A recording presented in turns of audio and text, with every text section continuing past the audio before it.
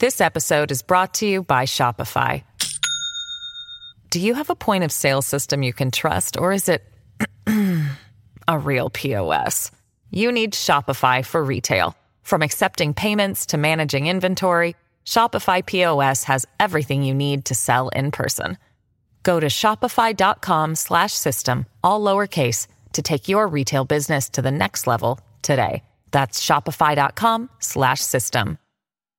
I understand mathematics as the study of the deep patterns of the universe, the deep structures. Mathematics in many respects is like a game where you go into it where you don't know the rules. You're trying things out and trying to figure out the rules. And one of the beauties of mathematics, what makes it so attractive for the research mathematician, is as these rules get revealed, as you discover what can be done, what works, what doesn't work, you observe apparent patterns and try to see if they actually are there or not. The rules that are revealed are so beautiful that there's a feeling of inevitability about them. And yet, it's extremely subtle. So always as you go deeper and deeper into a subject, you discover that there are aspects of it that you never would have expected, that reveal new realms to you that you wouldn't have imagined.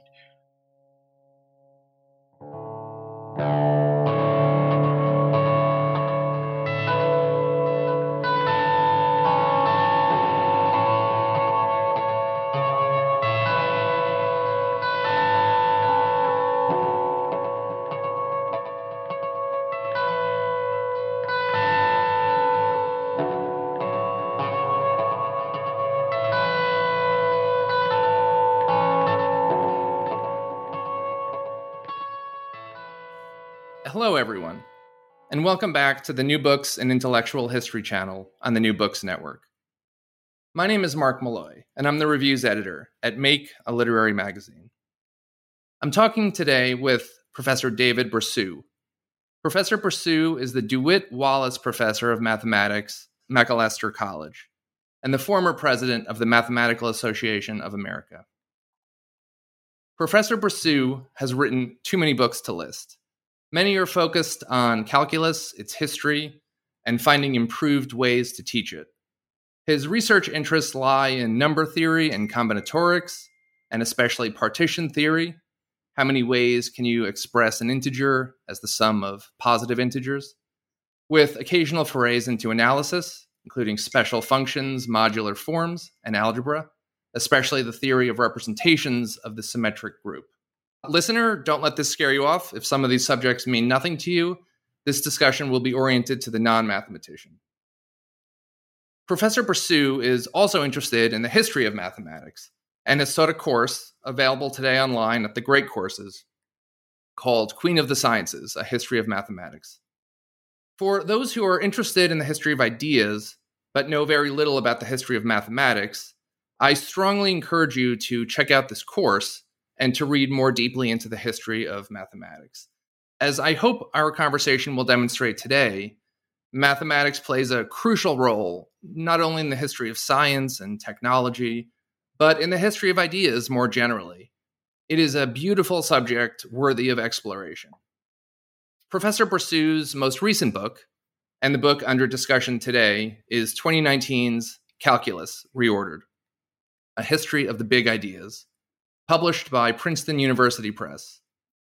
It is a history of calculus, as well as an argument for a new pedagogical approach to the subject, informed by the history of its development. Welcome, Professor Brisseau, and thank you for joining us today. Well, thank you. It really is my pleasure. Let me begin by stating up front that I am not a mathematician. I am, however, interested in the history of ideas, and this interest has led me into the history of mathematics. As a general rule, non-mathematical subjects, the history of philosophy, the history of ideas, even perhaps the history of science, do not necessarily do a very good job on the history of mathematics. This is understandable. Math is a complex and specialized field. Though this fact is understandable, it's also, as I'm sure you will agree, unfortunate. For mathematics is an astonishingly influential and, just as important, a beautiful subject. Your book conveys this, and so I'm hoping with our discussion that we can capture some of the fireworks of that history for our listeners. I hope so too. Yeah. Moreover, and I'm wrapping up the intro here, moreover, for those interested in the history of ideas or the history of philosophy, many of the key figures in those fields were, in fact, influential mathematicians. Thales, Pythagoras, Plato, Descartes, Leibniz, I could go on. So I cannot stress enough, if you are interested in the history of ideas, or the history of philosophy, or history in general, listen to this episode and look more deeply into the history of mathematics. There are now many popular books and online courses oriented towards a lay reader. In conclusion, to any non-mathematical listeners, if the conversation gets a bit technical at times, just power through. Mathematics is a technically complex subject. So are, in their own ways, all other subjects. To learn a new subject, you take one step, then another, then another. If this is your first step in many years, we welcome you. One last thought. This episode will be cross-posted to the New Books Network's Mathematics channel. It is my belief, and I believe Professor Brassou, I think you will concur, that even if we speak somewhat generally and broadly about the ideas under discussion, our discussion will be of interest and of value to mathematicians as well. As with all subjects, just about everyone could benefit from learning a bit more of the history. I think so, yes. I was wondering if you could begin by telling us a bit about yourself, both your training and the focus of your work. Sure. I was trained as an analytic number theorist, so this is analysis, basically advanced calculus, applied to problems in number theory, the study of the structure of the integers. I spent the first part of my career as a research mathematician at Penn State, something that I was very good at and enjoyed. But in the early 90s, I began to realize that my real passion was in teaching and understanding the difficulties that undergraduates have in doing mathematics and learning mathematics. And I began to look for a more congenial place to pursue that passion. And in 1994, I made the move to Macalester College in St. Paul, Minnesota, a small liberal arts college, which has been a wonderful home for me ever since then. I've written many textbooks, rather idiosyncratic textbooks with my own take on how mathematics should be taught, using the history in very large ways. I've gotten very much involved with the Advanced Placement Calculus program, and in fact, for 6 years, I was on the committee that sets the syllabus for AP Calculus and writes the exams, and I chaired that committee for 3 of those years. As you mentioned, I've served as president of the Mathematical Association of America, and I'm currently director of the Conference Board of the Mathematical Sciences. So this is an umbrella organization that represents 19 of the professional societies in the mathematical sciences in the United States. And it helps to coordinate their efforts. And I find it particularly relevant to my own interests right now because it includes both the professional societies that represent pre-K-12 math teachers, such as the National Council of Teachers of Mathematics, and also the societies that represent college and university mathematicians, the Math Association of America, the American Mathematical Society, Society for Industrial and Applied Mathematics. And right now, my focus is really on the transition between high school and college mathematics. Why do so many students fall at that transition, and what can be done to help them?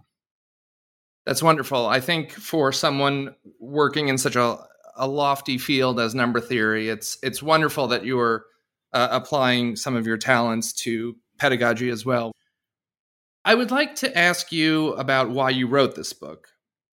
The book's title, Calculus Reordered, gives some indication, although only after one has read the book or learned about what the book is about. You are proposing a new pedagogical, in addition to recounting the history, you are also proposing a new pedagogical approach to calculus, one that is informed by the history of its development. Could you recount the dilemma that you see mathematics educators facing between the rigorous Euclidean approach and the more organic, intuitive, historical approach, and how you think reordering calculus education would help? Thank you. Yes. I've gotten very frustrated over the years observing calculus nationally, both as it's taught in high schools and also as it's taught in our colleges and universities, that so much of the emphasis is on the procedures, the techniques, a very rigid class of problems that students are taught how to solve, without developing a real understanding of what calculus is about, where it comes from, how to understand it in a way that enables students to use it freely and use it in unfamiliar situations. As I've learned more about the teaching of mathematics, I've been very impressed by some of the work of Gershon Harel at the University of California, San Diego. And he has talked of the importance of what he calls intellectual need, that if you want to really ensure that a student learns material well, you need to create intellectual need within those students. Now, it could be simply a problem that students believe is important and they want to be able to solve, but more often than a particular real-life problem, it's an intellectual challenge that comes out there, a pattern that grabs their curiosity and makes them want to learn more about something. And I have found that in particular, the history of mathematics is very rich in supplying this intellectual need to understand why people came up with these mathematical ideas in the first place. It helps us provide students with questions that arouse their curiosity and help them to understand why we're teaching them what we are teaching them. And so I've always relied very heavily on the history of the subject as a way of communicating to students to back up a little bit, the general view of mathematics is it's a set of rigid guidelines that have to be mastered and a set of rigid problems that you've got to know how to solve without a sense of really getting absorbed in the material itself. And the history can help to break out of that. It can show students that mathematicians themselves often struggled, often were confused, often went down blind alleys, and that's an important part of the process of learning mathematics. It's not just gaining mastery of a set of procedures, but it's really being able to fail, to try things and fail and struggle with the mathematics. Fascinating. I think a close analogy, but a good analogy, is to the history of science. For anyone who has not encountered the history of science, and I hope many of our listeners have, but it's a fascinating history. There's this, at least this is one way to tell it, there's this undiscovered world, this misunderstood world, and it's a process of feeling our way and working on problems which reveal new truths. And like I said before, I'm no specialist in mathematics, but I've come to the history of mathematics along those same lines. I began reading some histories of it, and I found it to be the same thing. There is this undiscovered world of mathematical objects, and we could get to that, of course. Speaking of these things metaphysically is complicated, but there is this beautiful mathematical world, and when you approach it historically, it becomes a process of discovery with a cast of characters and with suspense and with revelation. So from my own perspective, I do think that introducing the history into the pedagogy of the subject would be enormously helpful. I've really found that, and overwhelmingly, I've found that my students really appreciate this, to understand where the ideas came from, how people struggled with them. That's an enormous assistance to the students who are trying to learn mathematics. I was hoping that you could quickly give us a top level overview. You in the last answer you gave us a brief definition, but if you could give us a top level overview of mathematics, and I will request, if possible, that you kind of focus a little bit more on the pure side of mathematics versus the applied. Without question, this is a false distinction, and most, if not all, pure work is motivated by applied problems. That said, I think that the average person has some sense through their education, however limited, of math as an applied science.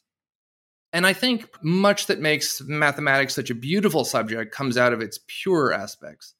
So would you please begin by speaking briefly to us about what math is and what makes it a subject as rich and profound and creative as art, literature, or philosophy? Sure, I'd be very happy to. I understand mathematics as the study of the deep patterns of the universe, the deep structures. Mathematics, in many respects, is like a game where you go into it where you don't know the rules. You're trying things out and trying to figure out the rules. And one of the beauties of mathematics, what makes it so attractive for the research mathematician, is as these rules get revealed, as you discover what can be done, what works, what doesn't work, you observe apparent patterns and try to see if they actually are there or not. The rules that are revealed are so beautiful that there's a feeling of inevitability about them. Once you see what those rules are, you know that they have to be true. It could not possibly have been any other way. So there's nothing arbitrary about mathematics. It's preordained, and yet it's extremely subtle. So always as you go deeper and deeper into a subject, you discover that there are aspects of it that you never would have expected, that reveal new realms to you that you wouldn't have imagined. If you're willing to let me go into a digression, I can talk a little bit about my own work. Please do. Partition theory, as you mentioned, this is the simple question of asking how many ways can you write a positive integer as a sum of integers. It's a pure counting problem. It actually first arose in the 1700s in connection with the problem of finding roots of polynomials. But something important happened to this very simple-sounding question. In the 1800s, it was discovered that there was a connection to something called elliptic functions. And elliptic functions are beautiful because of the symmetries that they exhibit. And that's one of the keys to the patterns. The beauty of mathematics is all of the symmetries that are out there.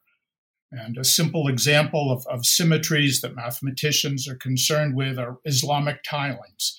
So these are examples of repeating patterns that can be used to cover a wall or a floor.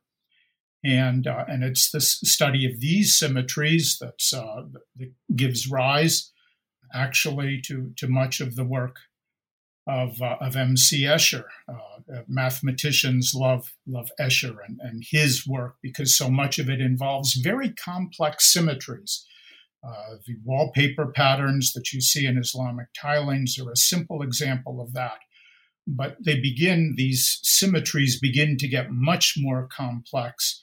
One example, which can be found in Escher's work, are the hyperbolic symmetries, where he has, as an example, a circle that's being tiled with fish that gets smaller and smaller as you get off toward the boundary of the circle, where you have infinitely many fish that are touching that boundary.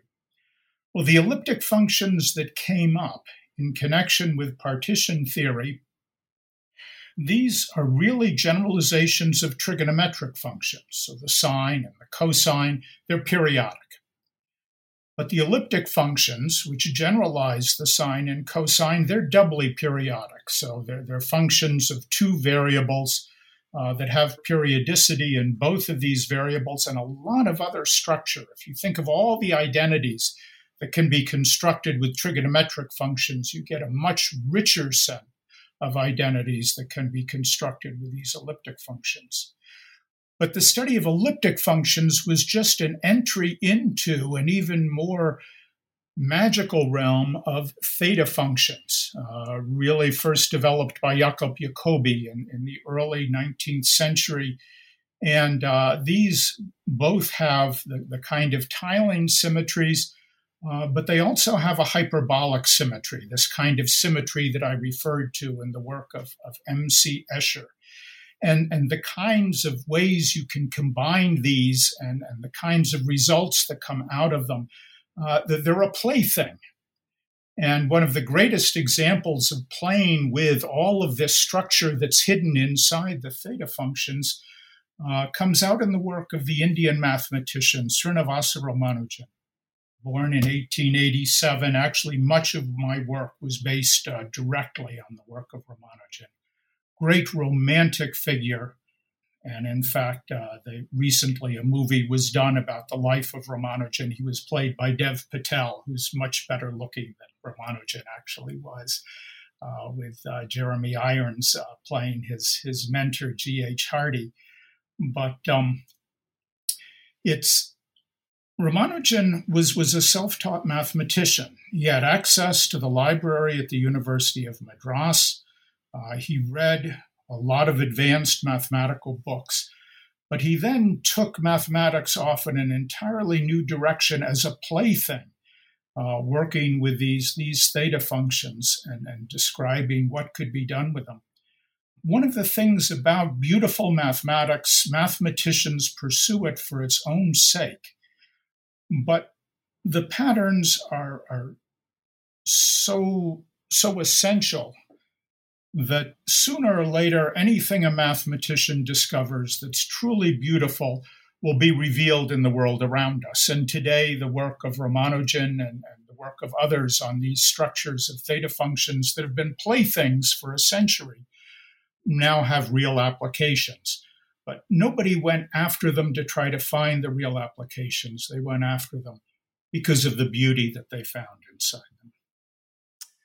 I will just say quickly as an aside to our listeners who did not follow everything that you said, this is just a stroll through the park, a tiny, tiny subsection of the world of mathematics.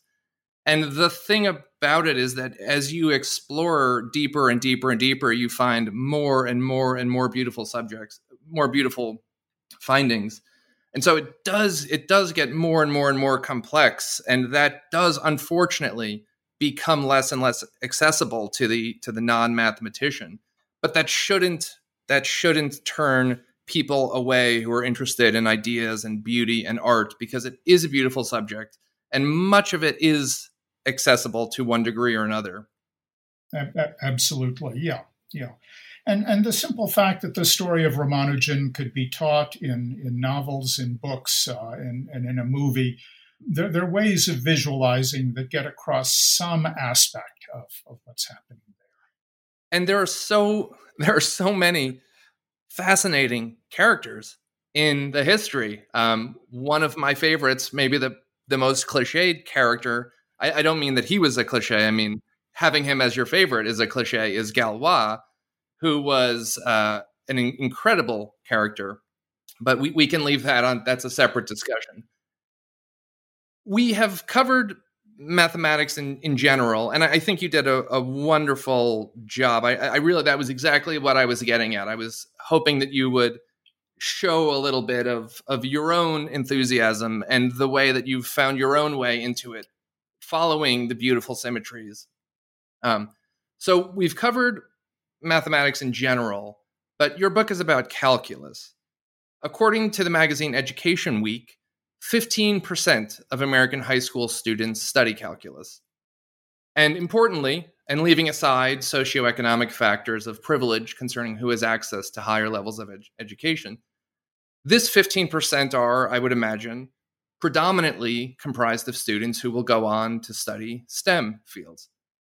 So there are many humanities-inclined students, intelligent people who will go on to positions of influence later in life, who are never exposed to these ideas. Some of these people will go on to write books, histories of philosophy, histories of ideas, without a solid understanding of what calculus is. And so people who are studying history may fail to appreciate what calculus is, just how impactful it has been on the development of science and technology and modernity as a whole. Can you give us a quick, I know this is a large ask, a tall ask, but can you give us a quick overview as to what calculus is? Well, very simply, calculus is a set of tools that are used to understand, to study dynamical systems, systems that are subject to change.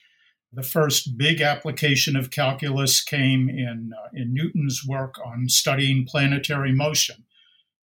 Today, the tools of calculus lie behind climate change modeling, they lie behind weather forecasting, they lie behind the study of epidemiological models. And anything that changes, whether you're looking at the stock market or whether you're looking at physical phenomena, trying to understand the physics of music, all of this comes back to the basic tools of calculus. I think I'll say a little bit more about this later, but in the 19th century, calculus got much more sophisticated, really began opening up windows into some deep structures, such as the elliptic functions and the theta functions that I mentioned. And at that point, it's no longer called calculus, it's now called analysis. But calculus itself, that one-year course that's typically taught in the first year of college or the last year of high school, that's really about learning how to work with the tools that enable you to study phenomena that are changing. I was wondering if you could tell us quickly about Pierre de Fermat and the influence Pappus's collection and Diophantus's Arithmetica, both ancient works, had on the development of modern mathematics. I believe, as I would guess you agree, that many people have a distorted view of mathematicians and mathematics in general. And I think the figure of Fermat is a wonderful means of showing people real mathematics as a living, breathing subject. I find this an especially wonderful moment in the history of mathematics, as I think it is a quintessential example of math as mystery, as an art form, even as a game. Fermat, in his free time, joyfully working away at these puzzles and mysteries, utilizing the most extraordinary solutions and techniques, and ultimately arriving at the ecstatic eureka moment of discovery and proof. Fermat working away at Pappus and Diophantus seems to me the farthest thing from the image so many people today have of the subject.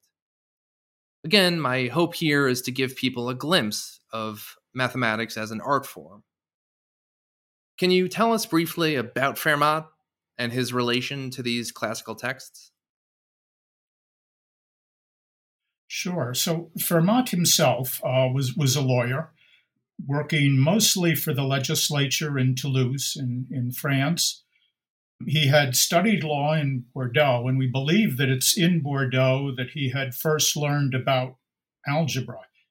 And what most people don't realize is how, in many respects, algebra was a new subject in the 16th century. Now, algebra has much older roots. It goes back to Greek study of properties of the numbers, of the integers, and usually the origins of algebra are traced to the early Islamic scholars.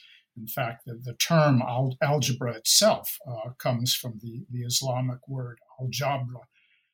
But in the 16th century, the tools that had been developed in the Islamic civilizations really got refined, especially in Italy, but also in France and in England and in Germany.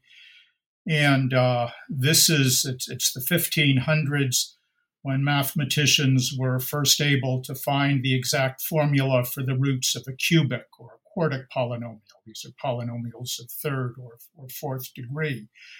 Now, up until the 1500s, algebra was written out in full sentences. You didn't say x squared plus 6 equals 3x. You talked about the thing, writing out in full words, the thing squared plus 6 equals 3 times the thing, and you had to write it all out. And that's, as you can imagine, extremely cumbersome. So the 16th century saw a gradual refinement, a gradual development of what we now think of as algebra, which is all these symbols that are floating around that people are learning how to manipulate. So Fermat, as he was studying for the law, also in Bordeaux, was learning about algebra. And he also, at that same time, began to learn of some of the classic texts from Greek mathematics.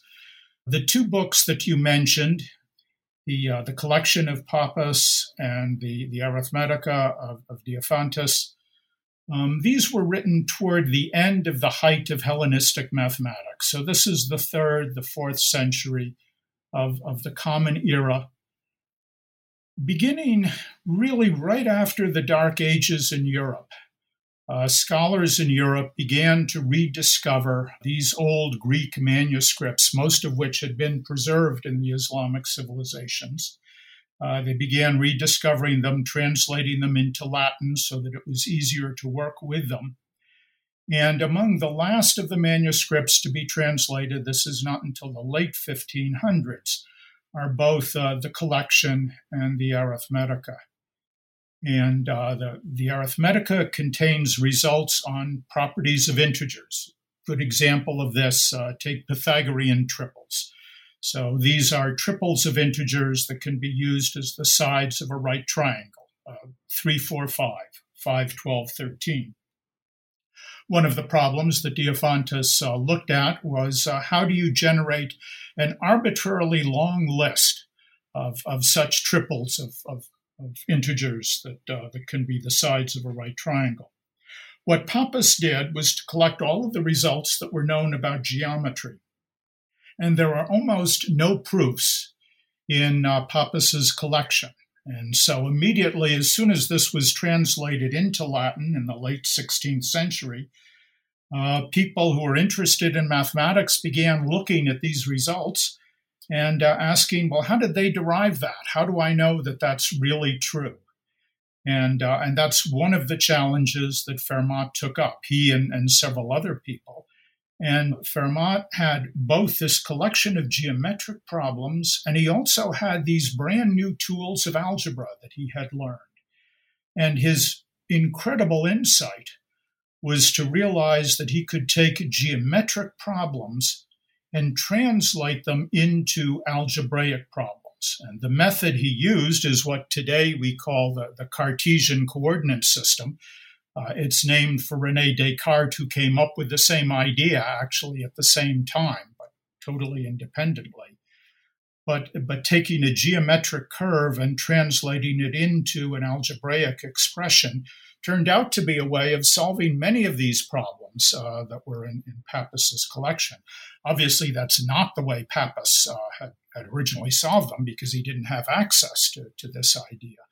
But it did provide proofs. Fermat's an interesting case, and I'd like to go a little further with him. As I said, he was in Toulouse. He wasn't near any other mathematical work. And he also never published anything.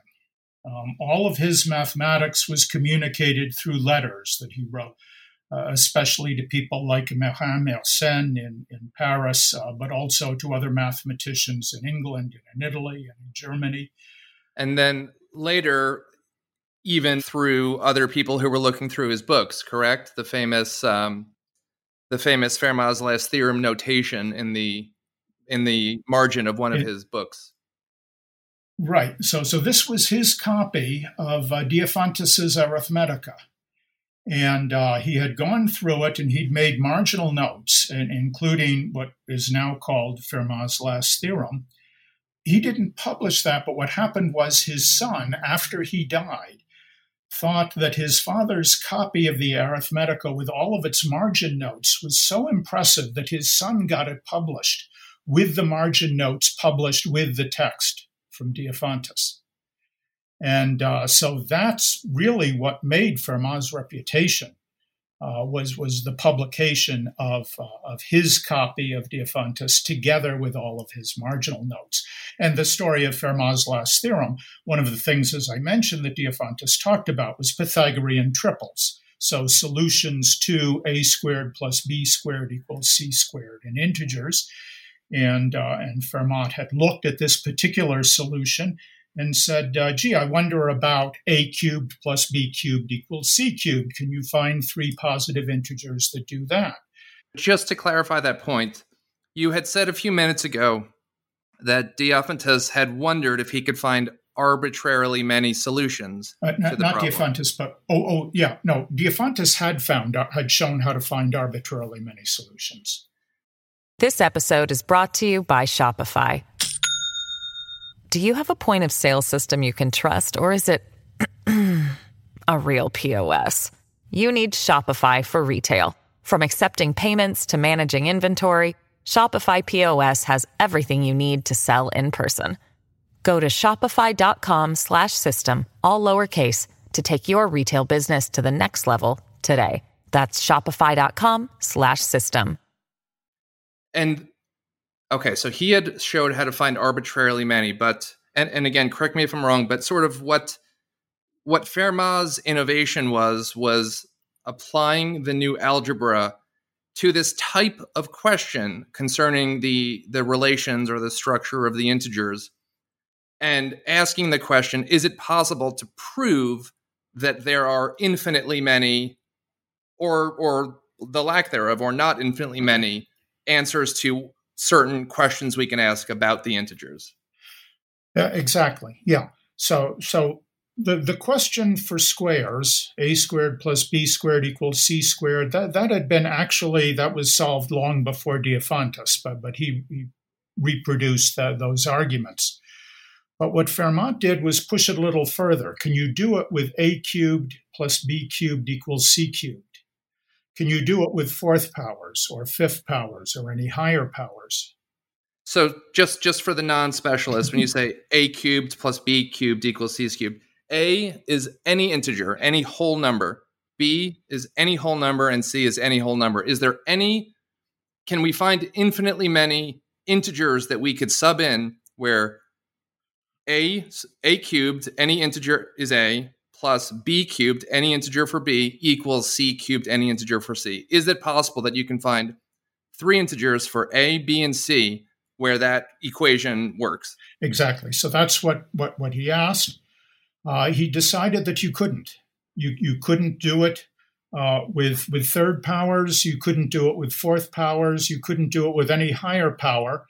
And then in the margin of his book, as he did with many of the other things, he said, I have a remarkable proof that you can't do it once you get beyond squares, once you get beyond second powers, but I don't have enough room here to write out my justification. The years following the publication of Fermat's copy of the Arithmetica together with all of his marginal notes, mathematicians latched onto this. Fermat had stated a lot of results inside this book. After all, these were just his personal notes to himself. He never had any intention that this would get published. Some of the things he said were correct, and people were able to prove them later. Some of the things he said were wrong, and people were able to come up with counterexamples. This particular result about a cubed plus b cubed equals c cubed or higher powers, that it could not be done, this was the last of the statements in Fermat's copy of Arithmetica to be decided. And that's why it came to be called Fermat's last theorem. Not that it's the last thing that he did or the last thing that he wrote, but just that was all that was left by about early to mid-1800s. Incidentally, the fact that it cannot be done wasn't proven until 1994 by Andrew Wiles. And it's extremely complex mathematics. And one of the fascinating things about the proof that Fermat was correct, it cannot be done for powers higher than the second power, there is absolutely no use for that theorem. It doesn't help us with anything else. But the methods that had to be developed in order to prove it are so powerful that they're very useful in many, many other areas of mathematics, which is another small window into the way that mathematics works. No matter what problem you're working on, no matter how esoteric it feels, if there's an intrinsic beauty and naturalness to it, if not the answer itself, then the process of trying to find an answer is worth the time that you put into it. And this, what we're talking about here is a field of math called number theory, the study of the properties of the integers. And that is kind of what makes that such an astonishing subfield of mathematics, is that, in a sense, what mathematicians, including yourself, who are working in this field are doing is really just trying to decode these puzzles, trying to find a means to figure out if this can be proven, and if so, what the answer is. Are there infinitely many solutions to this problem? Are there any solutions to this problem or not?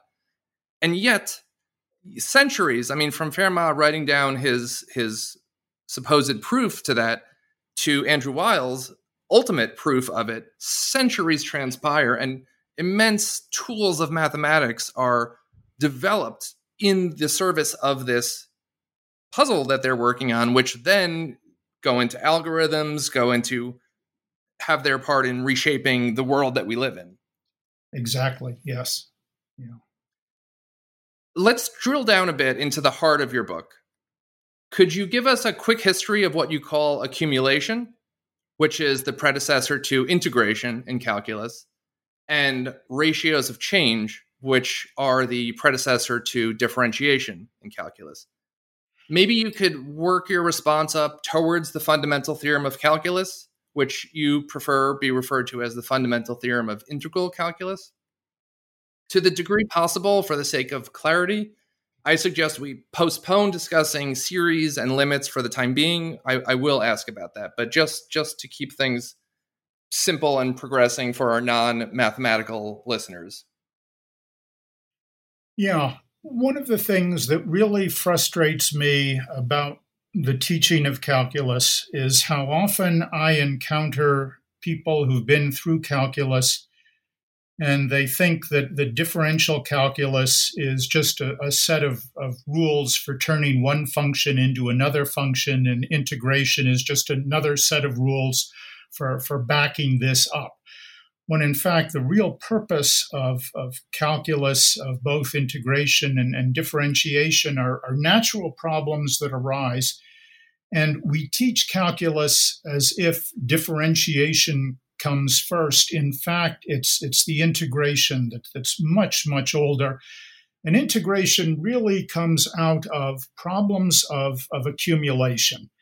And the right place to start is with the Greek challenge to find areas and volumes. And I'm going to digress a little bit here, but I think it's important to illustrate what's going on with accumulation or integration. Think of the formula for the area of a circle. How do you get that? How do you know that the area of a circle is pi times the square of the radius? If you take a circle, imagine a round pizza, and you cut it, say, into 8 wedges, 8 slices, and then you arrange these slices so that one of them has the point down and the one next to it has the point up, and they alternate in this way. So you'll have 4 slices with a point down and 4 slices with a point up. What you get is something that looks a little bit like a rectangle.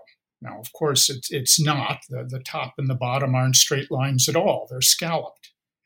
But if instead of cutting this pizza into 8 pieces, we cut it into 32 pieces, and we again alternate the wedges, the slices up and down, now it's looking a little bit more like a rectangle. If we were to slice the pizza into 1,000 pieces and rearrange them, now it really does look like a rectangle. If we could slice that pizza into an infinite number of pieces, it would actually be a rectangle. The length of it would be half of the circumference, which is pi times the radius. And the height of that rectangle would be the radius. And the area of that rectangle is pi times the radius multiplied by the radius, which is pi times the square of the radius. Now, this is something that was realized by very early Greek mathematicians. They knew about this formula for the area of a circle. There's a basic problem here, because in getting it to actually be a rectangle, I had to take an infinite number of slices. And just as today, back then in ancient Greece, they were very uneasy about the idea of infinity. What does it mean to have an infinite number of pieces? And in fact, infinity, that concept of infinity, is so rife with paradoxes that Aristotle banned it. He said, you can't do mathematics with infinity. Just forget about it. Well, the ancient Greeks managed to find a workaround. They managed to show that the actual area of the circle, through some very complicated geometric and numerical arguments, they were able to show that the area could not be less than pi r squared, and the area could not be greater than pi r squared. Well, if it can't be less than pi r squared and it can't be greater than pi r squared, it's exactly pi r squared. What you just said, you mean quite literally. The lay reader might think that was a tautology, but their method was literally to prove that we can prove that it cannot be less, and we can prove that it cannot be more, and so we know what it is. And this is the type of thing I think I'd like to highlight, that one of many methods that mathematicians use to do their work is to find ways to prove things. And in this case, you prove it can't be less, it can't be more, therefore you know that it must be pi r squared. Exactly. I apologize for interrupting. No, I'm glad you did that, to clarify that. The next big step forward in the idea of accumulation takes place in the 14th century with the scholars in England, in France, and in Italy, who began to study the concept of velocity. Velocity had never really been thought of as a number before you get into the 14th century. And one of the questions that came up, you know that if you're walking at 3 miles an hour and you walk for 2 hours, you're going to travel 6 miles. Well, what if your pace isn't constant? What if your velocity is changing over this 2-hour period? How can you find out how far you go? And the idea that they came up with was, well, let's take that 2-hour period and let's cut it into tiny time increments and assume that the speed is constant on each of those tiny increments. Perhaps look at it at 1-minute intervals and treat the velocity or the speed as constant in each of those. If I've got a constant speed over each minute, I can figure out how far I've gone in a given minute. And then I can add those up and get an approximation to how far I go over the 2 hours. Well, if instead of doing this over 1-minute intervals, we take 10-second intervals, we're going to get a closer approximation. As we take more and more of these intervals, we get closer and closer until once we allow ourselves to talk about an infinite number of intervals, we'll have the exact distance that gets traveled over that time. And this is a prime example of an accumulation problem that all calculus students learn about. If you know how velocity is changing, you can determine the distance that gets traveled. And integration was developed as a set of tools to solve these accumulation problems.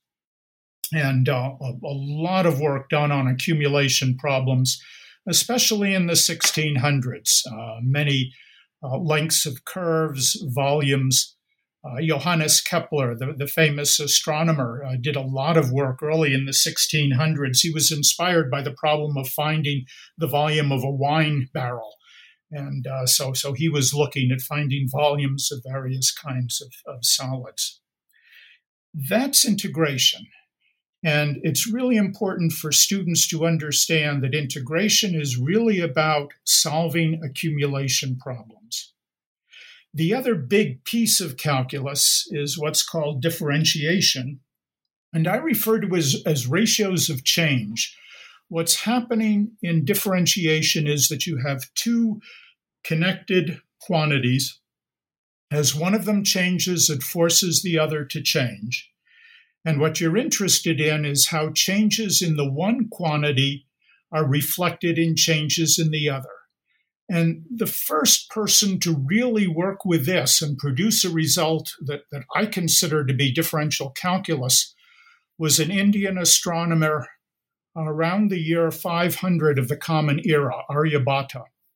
And he was working with tables of trigonometric functions, and especially tables of the sine function. And one of the difficulties with the sine function is that there is no way of getting an exact value for the sine of a particular angle. So what you have to do, there are a set of angles for which you can compute the exact value. And so typically a table for the sine function would have these values worked out to precision. But then if you had an angle that was between two places in the table, you needed to interpolate, figure out where in between those values it actually lay. A quick question on behalf of the listener. Sure. And also on behalf of myself. So when we speak of the sine function, we're speaking about the sine wave, correct? Yes. So it's undulating wave, goes up, then goes down. Not in a V, not in a sharp. There's no jagged curves. It just goes up and down. Right. And I know that this is probably not historic. This might not be exactly rigorously correct, but just on behalf of the listener, when we're talking about finding a value, is it sort of close to finding the tangent to the curve as that sine wave undulates? Is that sort of analogous to what we're talking about? Yeah, actually, the image that we have of a sine wave today, something that repeats indefinitely, that's really an 18th century discovery. The origins for the sine function really have to do with chords, looking at circles. If you've got an arc of a circle, the original question that was posed by astronomers that gave rise to the sine function is, given a circle, if you know the length of an arc on that circle, what's the length of the chord that connects the two ends of that arc? And if you think about what you may have learned about trigonometry and the sine function is actually half the length of that particular chord. And that's the way they were thinking of it. This is the way astronomers were using it. Well, from the time it was first developed, about the 2nd century before the Common Era, really up until the 1700s. But finding the lengths of these chords for certain arc lengths, so for example, if you've got exactly one quarter of a circle, so that's 90 degrees, you know exactly how long that chord that subtends the arc is. If the radius is 1, then that particular chord is going to have length square root of 2. So you can get an exact value in that particular case. So there were exact values that could be worked out. The problem, though, was how to find good approximations to intermediate values. And that's where Aryabhata came up with the idea of looking at how the sine function changes as the angle or the arc length changes. If you're at a particular value, a small change in the arc length or a small change in the angle, how is that reflected in the output of that particular function? And that's really what differential calculus is all about. You've got two connected variables, and you're interested in how change in one is reflected in change in others. Now, when we teach calculus, we usually do it in terms of, we introduce differentiation in terms of tangent lines. And, well, the slope of a tangent line exactly prescribes how change in the input variable is reflected in change in the output variable. But I really worry because so many students think that differentiation, if it's telling us anything interesting, it's just telling us the slope of the tangent line. And we know from studies, most students don't really understand what slope means. But I think it's important to get back to the more basic understanding that what the derivative is telling us is how change in one variable is reflected in change in another. And I hope I haven't gotten too technical there, but I think that's really important to convey. And I really wanted to make that point very strongly in my book. No, I think it's an important point. Let me put forward an example, and I may be wrong, so please correct me if I'm wrong. But we can speak of speed, how fast you're driving. We can speak of distance, how far you've driven. And correct me if I'm wrong, but the first derivative of that function would be velocity. Did I say that correctly? Of how far you've driven, yes. The first derivative would give you the velocity. So the ratio of change so we create a ratio of speed and distance, and then we take a derivative. We find the ratio of change of that, and that is the velocity. Right. So what the velocity is telling us is we're looking at the change in position divided by the elapsed time that it's taken place. And so we're looking at how how changes in time are related to changes in position. And that's what the velocity is. It tells us a small change in time, how much is that going to change your position? And then if you could quickly tie it all together with the fundamental theorem of calculus or the fundamental theorem of integral calculus. I believe this is one of those moments in the history of math it's sort of a transcendent moment, similar to when Descartes and Fermat independently discovered that geometry and algebra were two different languages, you could say, with which to speak of the same underlying substance. And accumulation is being developed on its own, and ratios of change are being studied on their own. And then suddenly, I believe explicitly in the work of Leibniz and Newton, but perhaps hinted at in their predecessors, this relation is made. This relation is discovered where accumulation and ratios of change are, in fact, different perspectives on a similar or a related or an identical underlying object. Is that correct? Yeah, exactly. As any student who is taking calculus knows, the techniques for differentiation are much easier than the techniques for integration. Integration is more difficult to learn. This is part of the reason why the standard calculus course teaches differentiation first and then integration later, because differentiation is easier. But most of the most interesting problems that people were tackling in the 17th century really involved accumulation problems.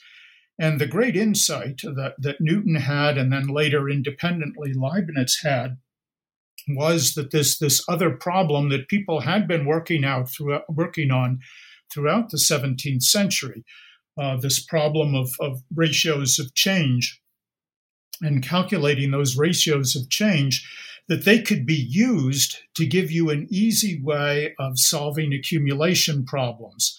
That if you had a function, a representation of what's going on that you needed to integrate or find the accumulation of that particular quantity, if you knew that what you were looking at was the derivative of something that you'd found before, then you can reverse this process of differentiation to get integration.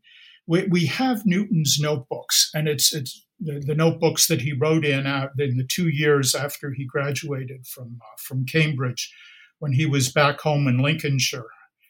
And we see the moment at which he discovers this. He has all of these derivative formulas that he's worked out. And now he's looking at integration problems, and it suddenly comes to him that he can solve his integration problems just by reversing the derivatives which he has already found. And it's just an explosion of integrals that he suddenly writes down in his notebook because he's able to do these. And the importance of this, I've asked hundreds, if not thousands of students, what is the fundamental theorem of calculus and why is it fundamental? And if students say anything, they say, well, the fundamental theorem of calculus says that integration is the reverse process of differentiation. The problem with that is if you ask them what integration is, they say integration is the reverse process of differentiation. So it's a theorem without any meaning in that case. What's important is that we have two very different ways of looking at integration. We can look at integration in its historical form as solving problems of accumulation. But what Newton and Leibniz realized is that we can actually accomplish this, find the solutions by reversing the process of differentiation. And this is why I really want to call this the fundamental theorem of integral calculus, because it says there are two aspects to integration: accumulation and reversing differentiation. And even though they seem very different, they actually accomplish the same thing. And this is what's powerful. The term fundamental theorem referring to this result actually wasn't coined until the 1870s. I mean, people were using this connection, but they didn't actually refer to it as a theorem until the 1870s. And when they started referring to it as a theorem, they called it the fundamental theorem of integral calculus. This has been one little historical exploration that I've done. It didn't change its name into just the fundamental theorem of calculus until the mid-1960s, when calculus textbooks at that time started shortening it in order to make it easier, I guess, to make it easier to write and put in as the title of a chapter. But it really is about two very different ways of looking at integration. And that's the great insight of Newton and Leibniz. One of the messages I wanted to get across in this book is that Newton and Leibniz didn't sit down and create calculus out of whole cloth. Almost all of the results of calculus that a student learns in the first year were known before Newton or Leibniz started their work. But what Newton and Leibniz were able to do was to see how all of the pieces connected together and made a single coherent theory out of all these pieces that were floating around. And they made it into a powerful tool in that process. And that was their genius. Those pages of Newton's notebook where you see that explosion of integrals, that must be quite extraordinary to see that in person. The moment of insight and the enthusiasm of the following days. Oh, yes. Okay, listeners, hold on to your hats. We're going to dive a little bit deeper. So far, we have covered accumulation, again, what we today call integration, and ratios of change, what we today call differentiation. We have not yet covered two other essential aspects of calculus that Dr. Brassou covers in his book. These include partial sums, which today are often called series, and the algebra of inequalities, which today is referred to as limits. For my part, separating these two questions has been intentional. I think that here the subject matter gets more complex and more difficult to convey without recourse to visual images, to being able to write down the mathematics on the page, especially in terms of series. That said, I do want to touch on these. Can you possibly touch on the part that sequences of partial sums or series had in the explosion of mathematics that happened in the 18th century in the work of D'Alembert, Lagrange, and especially Euler, and then on the mathematics of inequalities or limits and the part that they played on the 19th century in the rigorization of mathematics? Sure. So very early in the process of trying to study dynamical systems, applying the tools of calculus, it was realized that the standard repertoire of functions that people were using at that time just was inadequate to the task. The solutions couldn't be explained in terms of the functions that were around at that time. And really, before Newton, James Gregory, a very, very prominent Scottish mathematician, was one of the first. But you also see this in Newton and others in the late 1600s, realizing that the answers, the solutions to the problems that they were posing in calculus required polynomials of infinite degree. That may seem a little strange, but as you take polynomials of higher and higher degree, you're able to do more and more with them until finally, if you allow yourself to go all the way out to infinity, you can find solutions to problems that didn't seem to have a solution. And so, especially during the 18th century, these polynomials of infinite degree, what we call power series or Taylor series, they began to take on a very prominent role in enabling solutions to the calculus problems that people were working on. So, sorry, can we just very quickly slow down and remind us, because I just want to make sure that we have the visualization of this. So what exactly is a polynomial? And to the degree possible, could you just describe what the simplest Taylor series looks like? I'm thinking, for example, of and I don't think this qualifies, but the harmonic series, the summation of the harmonic series, you have infinitely many plus signs. Some way to describe it so that the listener who is not familiar with what we're talking about can begin to visualize what this looks like just on the page, not even getting into the depths of the significance of it, just what it looks like. Yeah. So whenever you're adding up infinitely many things, you start to run into problems and apparent paradoxes. The harmonic series that you mentioned, so these are the basic harmonics, 1, 1/2, 1/3, 1/4, 1/5. What happens if you start to add these up? And the number continues to grow.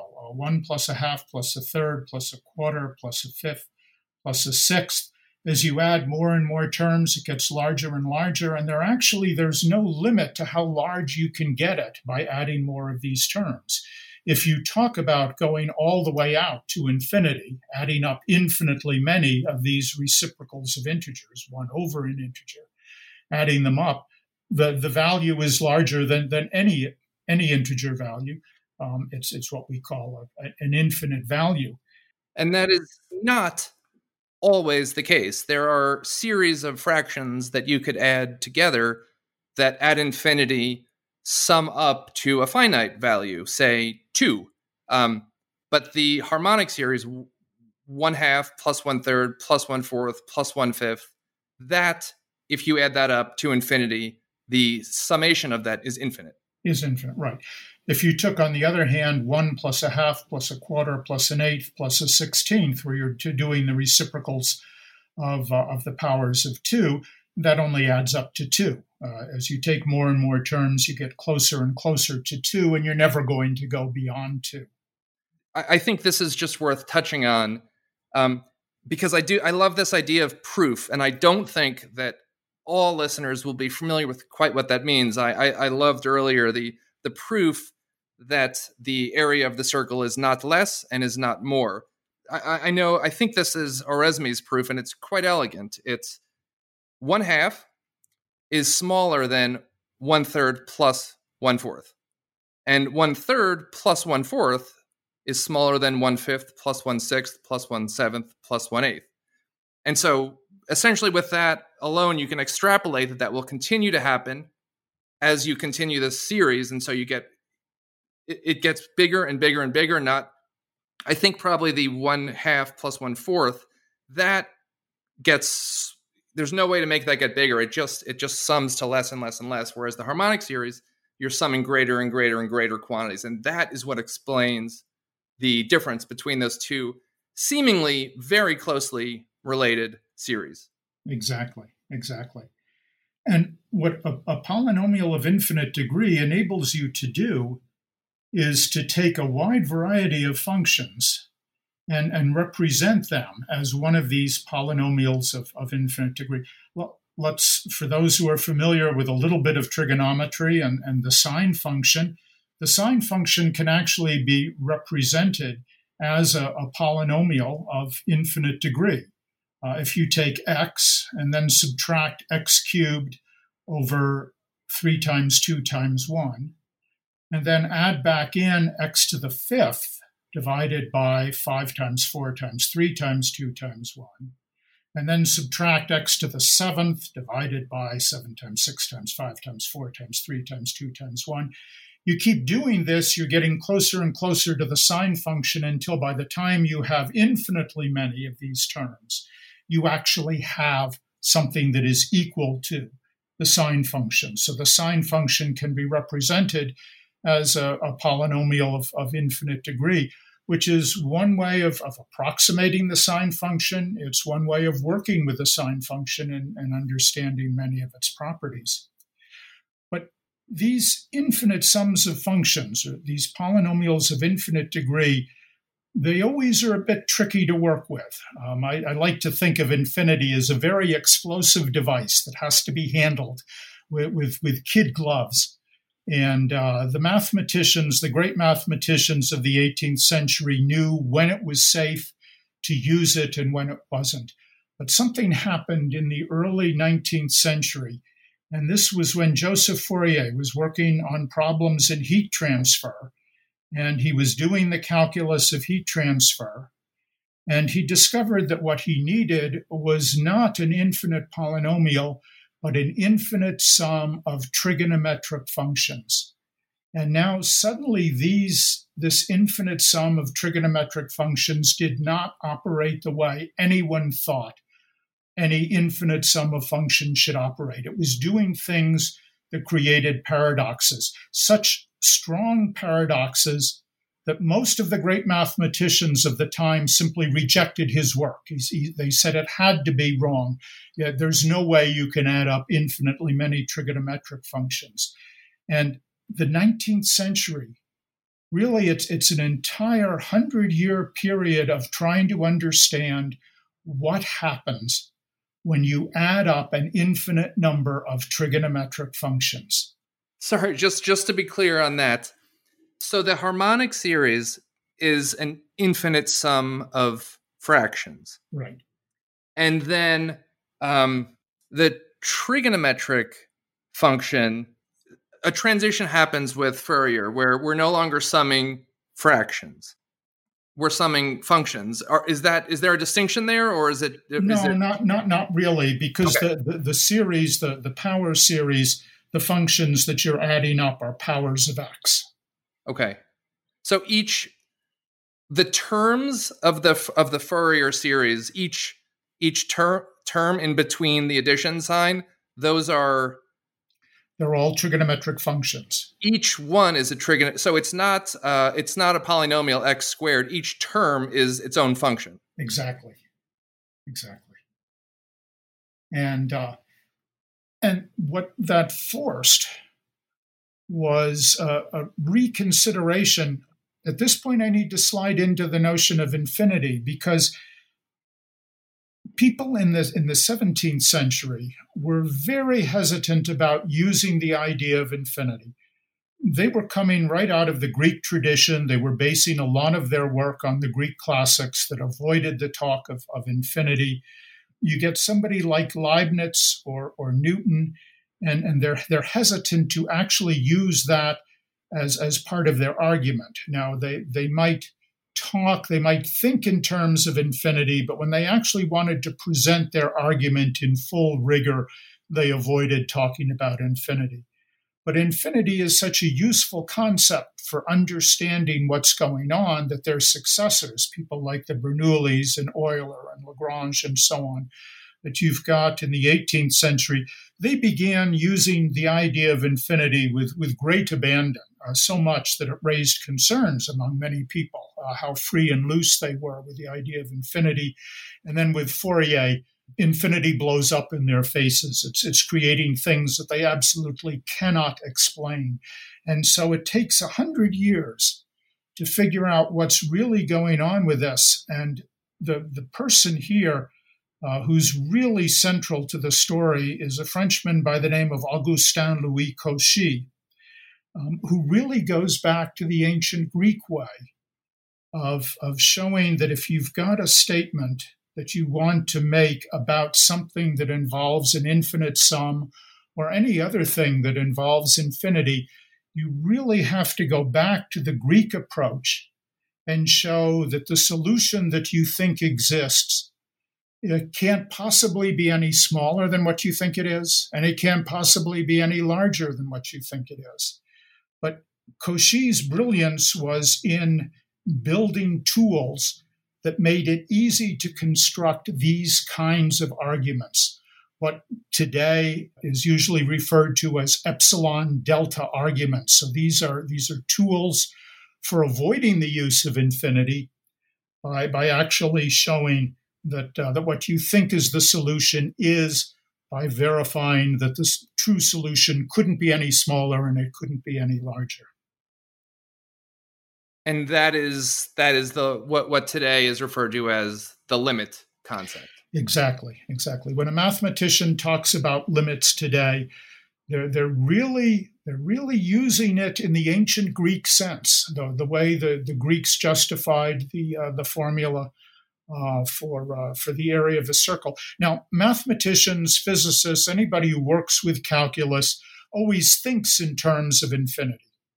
But whenever you run into difficulties, whenever things come out in ways that you don't expect them to, or when you actually need a proof, then you have to go back to that Greek approach using the tools that Cauchy developed, what referred to as the algebra of inequalities, using inequalities to show that something can't be smaller and it can't be larger, and so it has to be exactly that value. Most times when you're trying to use the idea of infinity, your intuition is okay. But when intuition breaks down, the 19th century saw the development of tools that enable you to move forward and figure out what was going wrong and why it broke down. So to briefly summarize that point, up to and to some degree, including mathematicians of Newton's age, for example, were hesitant to explicitly use infinity because it was counterintuitive that they would be able to do infinitely many sums, and also because perhaps they knew that it was not unproblematic. It could be tricky and it could surprise you. Exactly. Yes.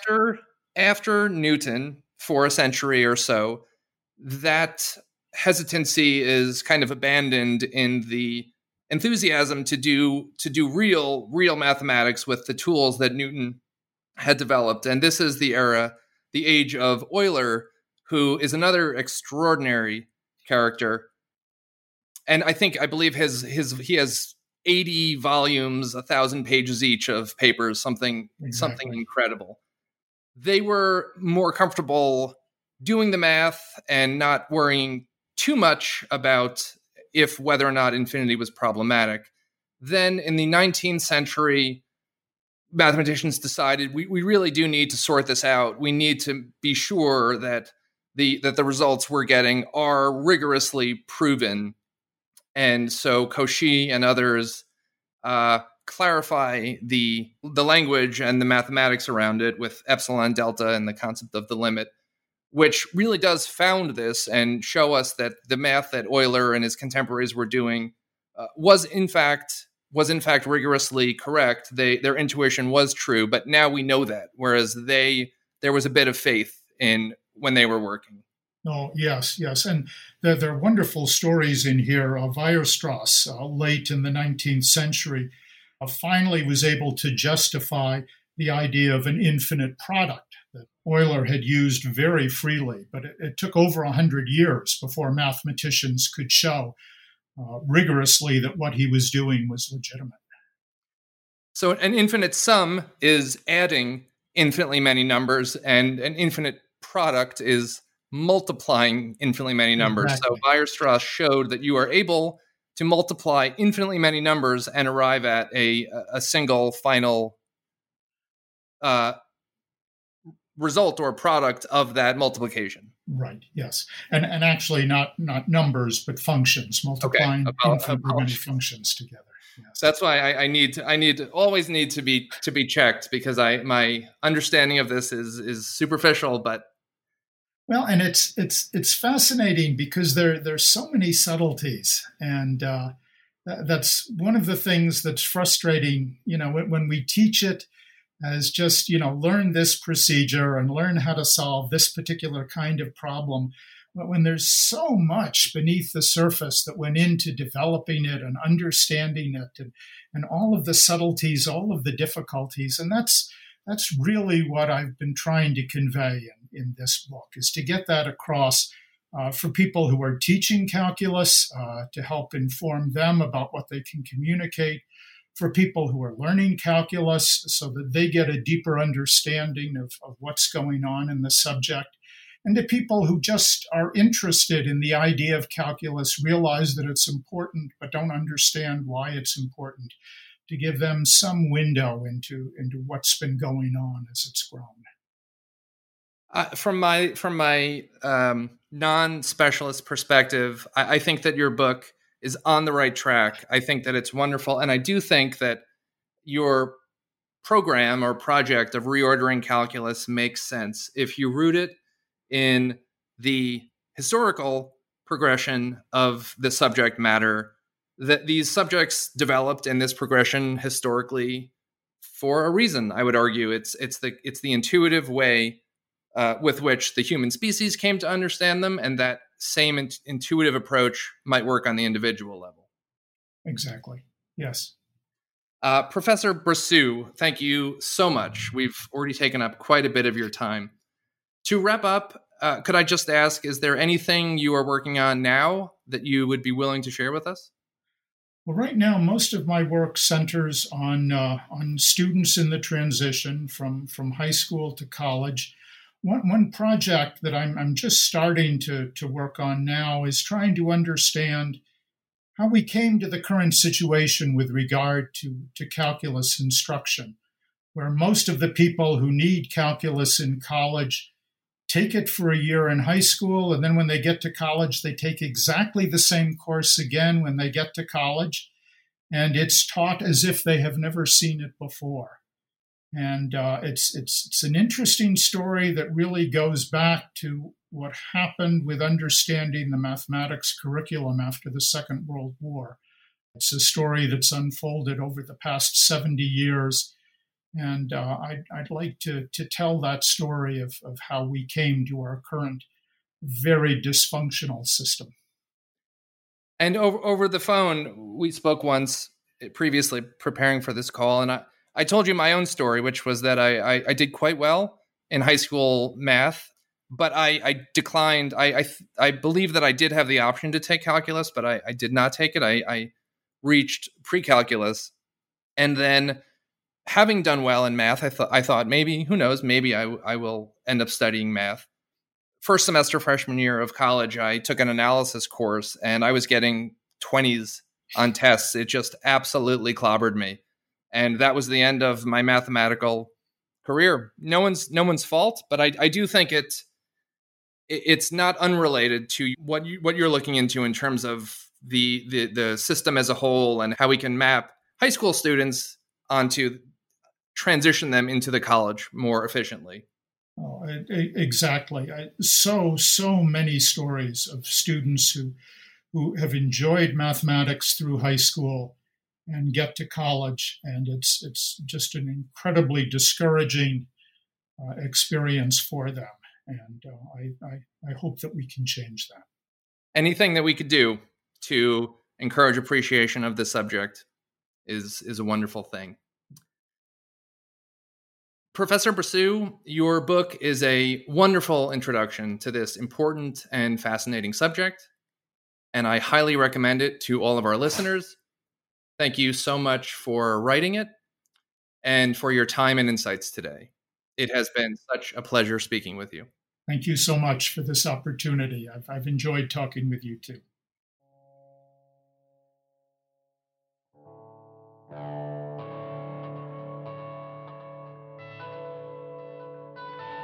I hope you've enjoyed this conversation. I've been speaking with Professor Berceau about his 2019 book, Calculus Reordered, A History of the Big Ideas. It's a wonderful book. If you are interested in the subject matter, whether an expert or a lay reader, I highly recommend it. The theme music for this episode, and for all my episodes, is composed and performed by Dan Lurch. I'm Mark Malloy, and you've been listening to the New Books and Intellectual History channel of the New Books Network. See you next time.